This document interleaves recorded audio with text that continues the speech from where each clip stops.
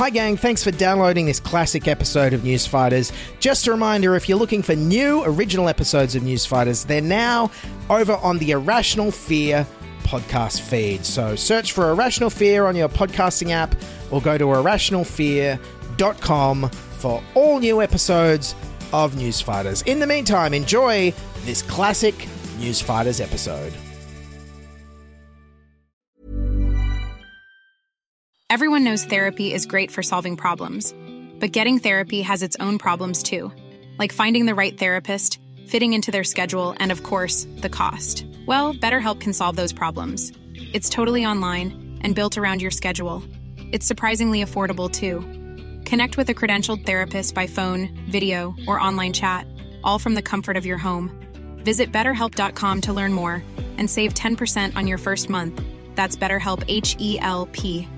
I'm Sandra, and I'm just the professional your small business was looking for. But you didn't hire me because you didn't use LinkedIn Jobs. LinkedIn has professionals you can't find anywhere else, including those who aren't actively looking for a new job, but might be open to the perfect role, like me. In a given month, over 70% of LinkedIn users don't visit other leading job sites. So if you're not looking on LinkedIn, you'll miss out on great candidates, like Sandra. Start hiring professionals like a professional. Post your free job on linkedin.com/people today. This is Newsfighters, where we fight the news so you don't have to. Hello, welcome to Newsfighters for today. It's Thursday, August 15th, 2019. I'm your host, Dylan Bain. Welcome to the very first medicated episode of Newsfighters. Apologies in advance to your ears as I'm fighting a sore throat. A jam-packed episode coming up later on. I interview comedian Greta Lee Jackson about the state of satire in Australia on the 1-year anniversary of the axing of the show we both worked on together, Tonightly with Tom Ballard. But first up, the tragic events that unfolded in Sydney on Tuesday. Tonight, terror comes to the heart of Sydney, a violent stabbing rampage. Yes, a horrible, tragic situation. We do not want to make light of the violence or the victims, especially while this is still being investigated. However, you really do have to hand it to the bystanders who restrained the attacker in this horrible event. He was taken down by brave bystanders following an alarming chase through city streets. Police have praised the heroism of a group of men who brought down a man with a knife following a stabbing in Sydney CBD. They used chairs and a milk crate to restrain him on the corner of Clarence and King Streets. And you've got to hand it to them for doing what all Aussies do in any stressful situation like this. They yell obscenities. You fucking piece of shit, you dog! You're a piece of shit.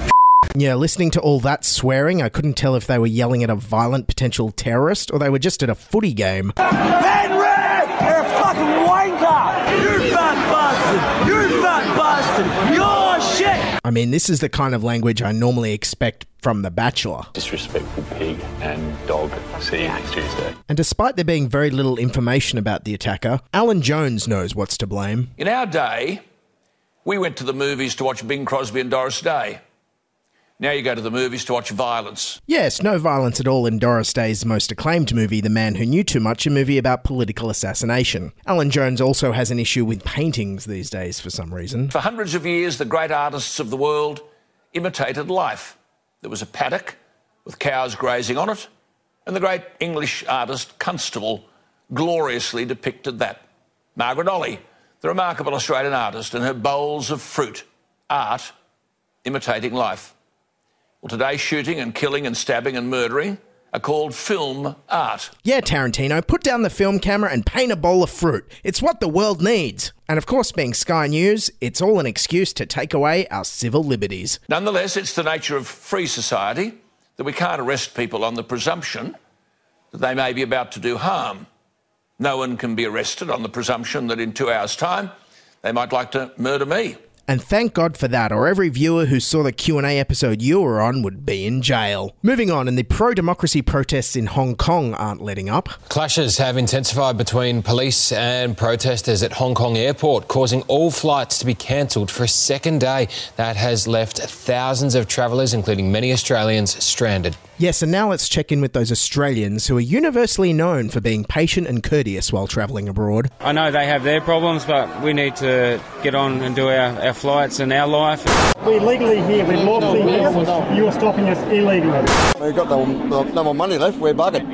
They're doing their protest in the wrong place. They're hurting innocent travellers like me, the elderly, little babies.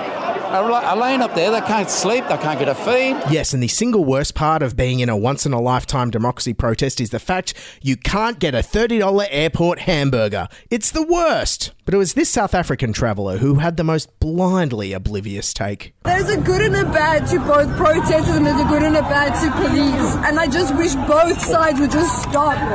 Like, I understand what they're fighting for and I appreciate what everybody's fighting for, but this is not what we're supposed to be like. We're supposed to be fighting together, not against each other. Yeah, you guys, you should be fighting together, not against each other. I mean, she should know. She's from South Africa. We all remember what got rid of apartheid in South Africa. It was when the ANC and the governing National Party fought together, not against each other. And that's how Nelson Mandela became president. Okay, back home now, and the government's press freedom inquiry is on this week, and Australia's news media organisations are fronting up to speak out in favour of greater protections for journalists and whistleblowers. Often powers are introduced under the guise of protecting national security, but in fact have a much broader operation. A culture aimed to gag the media and provide disincentives to us uncovering wrongs which merely embarrass or offend public officials. We may not be living in a police state, but we are living in a state of secrecy. Not a police state? This guy clearly hasn't been to an Aussie music festival in 20 years. Yes, but don't worry about freedom of the press, says Liberal MP Trent Zimmerman. What I'd say is that for me, press freedom is pretty tantamount to a successful democracy. Obviously, journalists don't have a complete blank check in terms of what they write, and we have defamation laws and laws that relate to court proceedings and also national security. Yeah, of course you've got a free press, except when you can't write about those things or we'll raid your house and throw you in jail. Yes, even everyday people are starting to feel alarmed about the increasing feeling of a lack of press freedom in Australia. Like this viewer on Q&A. Can a country which has no Bill of Rights or Anti-Corruption Commission, where the federal police raid media offices and a journalist's home, and the government prosecutes whistleblowers, where public servants cannot even anonymously criticise government policy, where freedom of information requests are expensive, often delayed, denied or redacted, and with minimal parliamentary sitting days, be considered a modern liberal democracy? Or would it be better described as an authoritarian state? Liberal Infrastructure Minister Alan Tudge responded by basically saying, "How good's Australia?" I would encourage her to speak to some people who have come from authoritarian states and escaped those places and come to Australia and been able to have all the freedom and prosperity that you get in Australia. Yeah, lady, we're better than most places. We give our imprisoned whistleblowers tax cuts. Yeah, anyways, that response from Alan Tudge reminded me of an answer I heard on Vladimir Putin's annual call-in TV show this year. It's kind of like Russia's answer to Q&A, but it's way better in that it's only on once a year. Anyway, someone Skyped in and asked Putin about his new fake news law, which basically makes disrespecting the state illegal. And he asked whether you could still be critical of the government and authorities online. So where is the border between criticism and offensive speech? And Putin's response was this. The law does not refer to the criticism of power. No. The law is against any disrespect of the symbols of states. Take European countries, take Germany.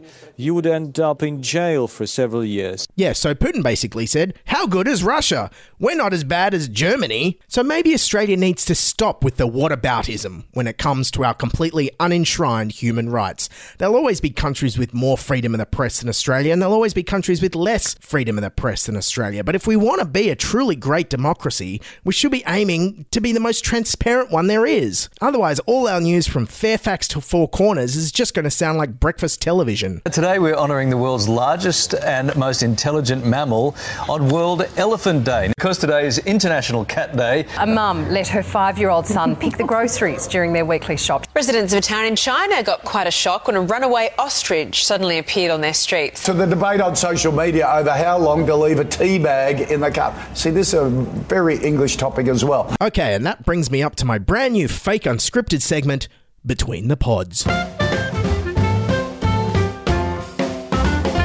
So while we're talking about media freedoms and stuff, I used to work on the ABC comedy TV show Tonightly with Tom Ballard that got axed a year ago this week. Yeah, it was pretty much the only comedy TV show to face political interference from sitting members of Parliament since Bob Hawke crashed Con the Fruiterer's fruit shop on The Comedy Company. For those of you who don't remember, Tonightly was a controversial and often fearless nightly comedy show that wasn't afraid to ruffle feathers, point out hypocrisy and use the C word. Prime Minister Scott Morrison wasn't a fan. Oh, look, the ABC can be numpties every now and then.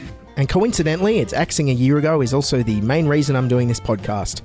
Got to feed my wacky clips addiction somehow. So to reflect on its legacy and the state of satire in Australia since its axing, and also to fill up half an episode really easily, I sat down with Tonightly correspondent Greta Lee Jackson backstage at Irrational Fear. Okay, I'm backstage at a wonderful Irrational Fear with Greta Lee Jackson, and we're talking about it's a year this week since Tonightly was axed, a show we both worked on. Yeah, since they announced the axing. I didn't realise that. Yes, so 1 year on, how's your year been? What have you been up to since Tonightly finished? I had 6 months off and off full-time work, and 2 of those months were kind of rough.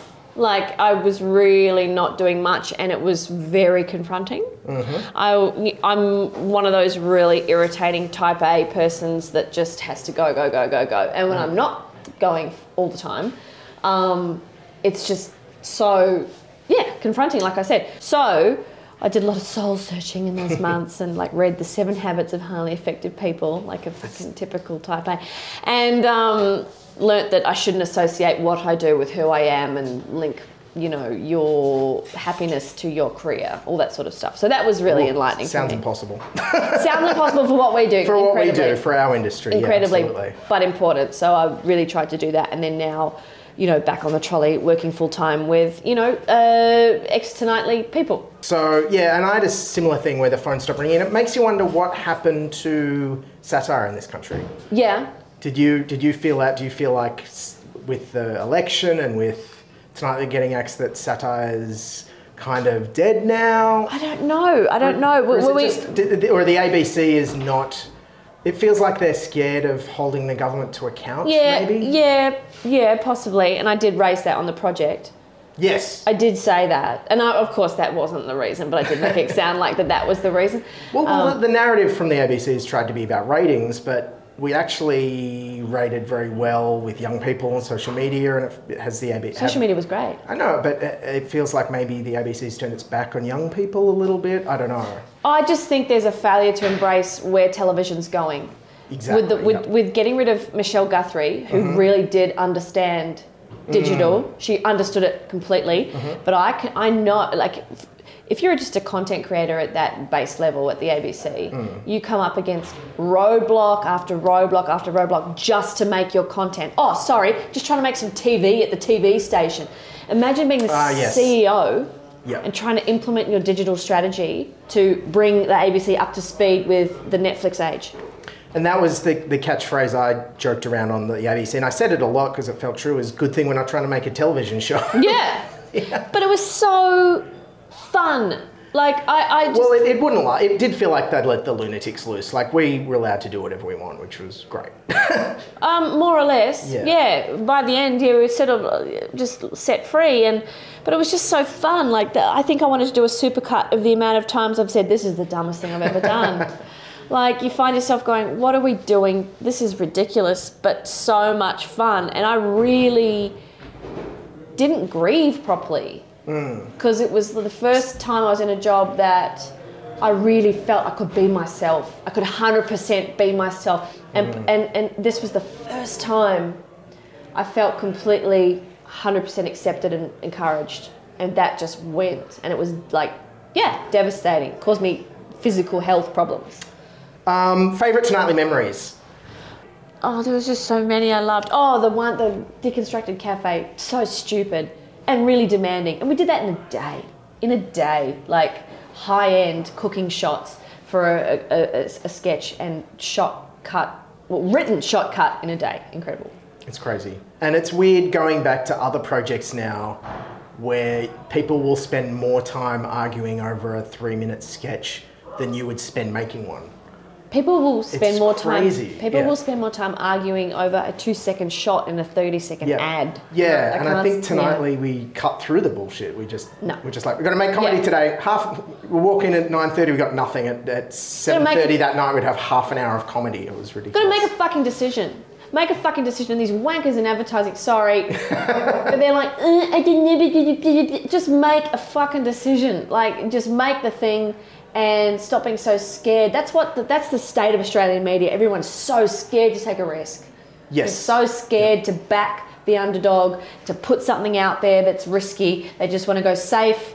You know, that's the problem. It's diluted, safe, homogenised bullshit. All right, plug everything. I'll just go to my Facebook page. I recently passed 4,000 likes. There you go. It was real fun. And you're still doing your podcast? I'm still doing my podcast. Second season of Fail. My podcast is about failure. It's called Fail with Greta Lee Jackson on Podcast One.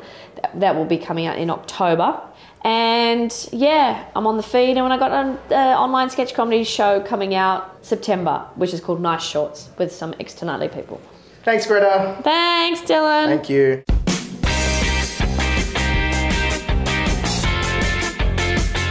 Okay, folks, that's it for News Fighters for this episode. It was presented and written by me, Dylan Bain, with thanks to my interviewee, Greta Lee Jackson. Anyways, we've got some exciting news on the horizon I can't talk about just yet, but stay subscribed, stay tuned, tell your friends, write us an iTunes review, and keep fighting, and bye for now. This is News Fighters, where we fight the news so you don't have to.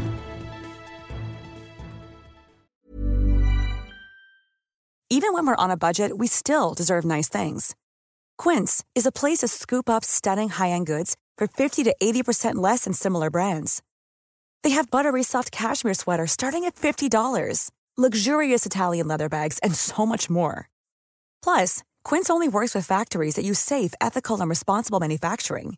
Get the high-end goods you'll love without the high price tag with Quince. Go to quince.com/style for free shipping and 365-day returns. When you make decisions for your company, you look for the no-brainers. If you have a lot of mailing to do, Stamps.com is the ultimate no-brainer. Use the Stamps.com mobile app to mail everything you need to keep your business running with up to 89% off USPS and UPS. Make the same no-brainer decision as over 1 million other businesses with Stamps.com. Use code PROGRAM for a special offer. That's Stamps.com, code PROGRAM. This Mother's Day, treat Mom to healthy, glowing skin with Osea's limited edition skincare sets. Osea has been making clean, seaweed-infused products for nearly 30 years. Their advanced eye care duo brightens and firms skin around your eyes, while the Golden Glow Body Trio nourishes and smooths skin all over. Go to OSEAMalibu.com and use code MOM for 10% off your first order site-wide.